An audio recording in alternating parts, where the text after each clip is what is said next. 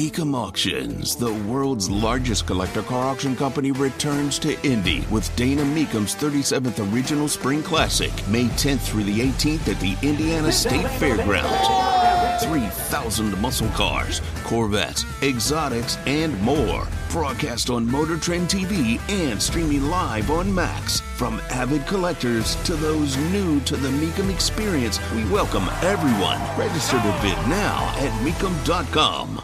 Story of this girl by the name of Laken Riley. Laken Riley was a nursing student in Georgia, and Laken Riley was killed as she went out for a jog by an illegal immigrant. That's what happened. She was killed by a guy who entered the United States via El Paso, released from a detention center due to overcrowding, got to Georgia. His brother, also here illegally, and killed this woman.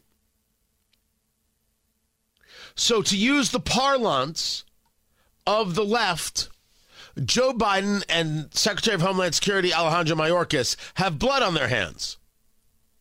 And so does Representative Ocasio-Cortez for being all about an open border, which I've got the audio. I'll share it with you. This is the reality of an open, porous border, which it is. These are the facts, the end. But now I can share with you a media apparatus that doesn't refer to this guy as an illegal immigrant.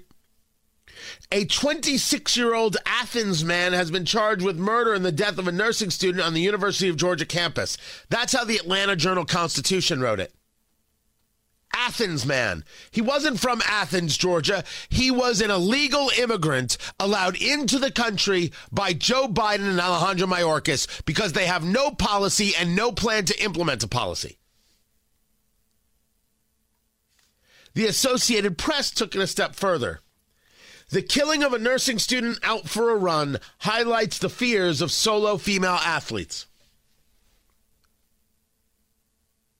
So are you arguing that you can't go out for a run in the United States? Well, why is that?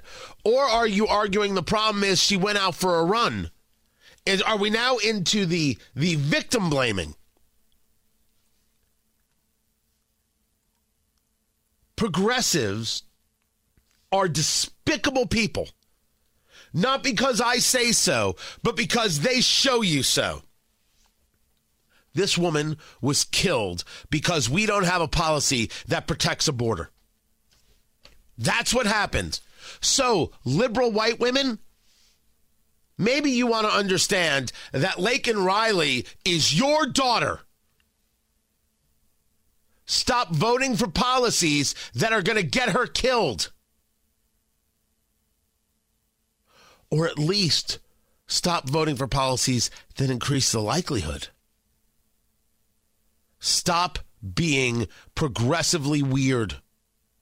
Stop voting not in your best interest. Stop. Tony Katz, 93 WIBC, good morning.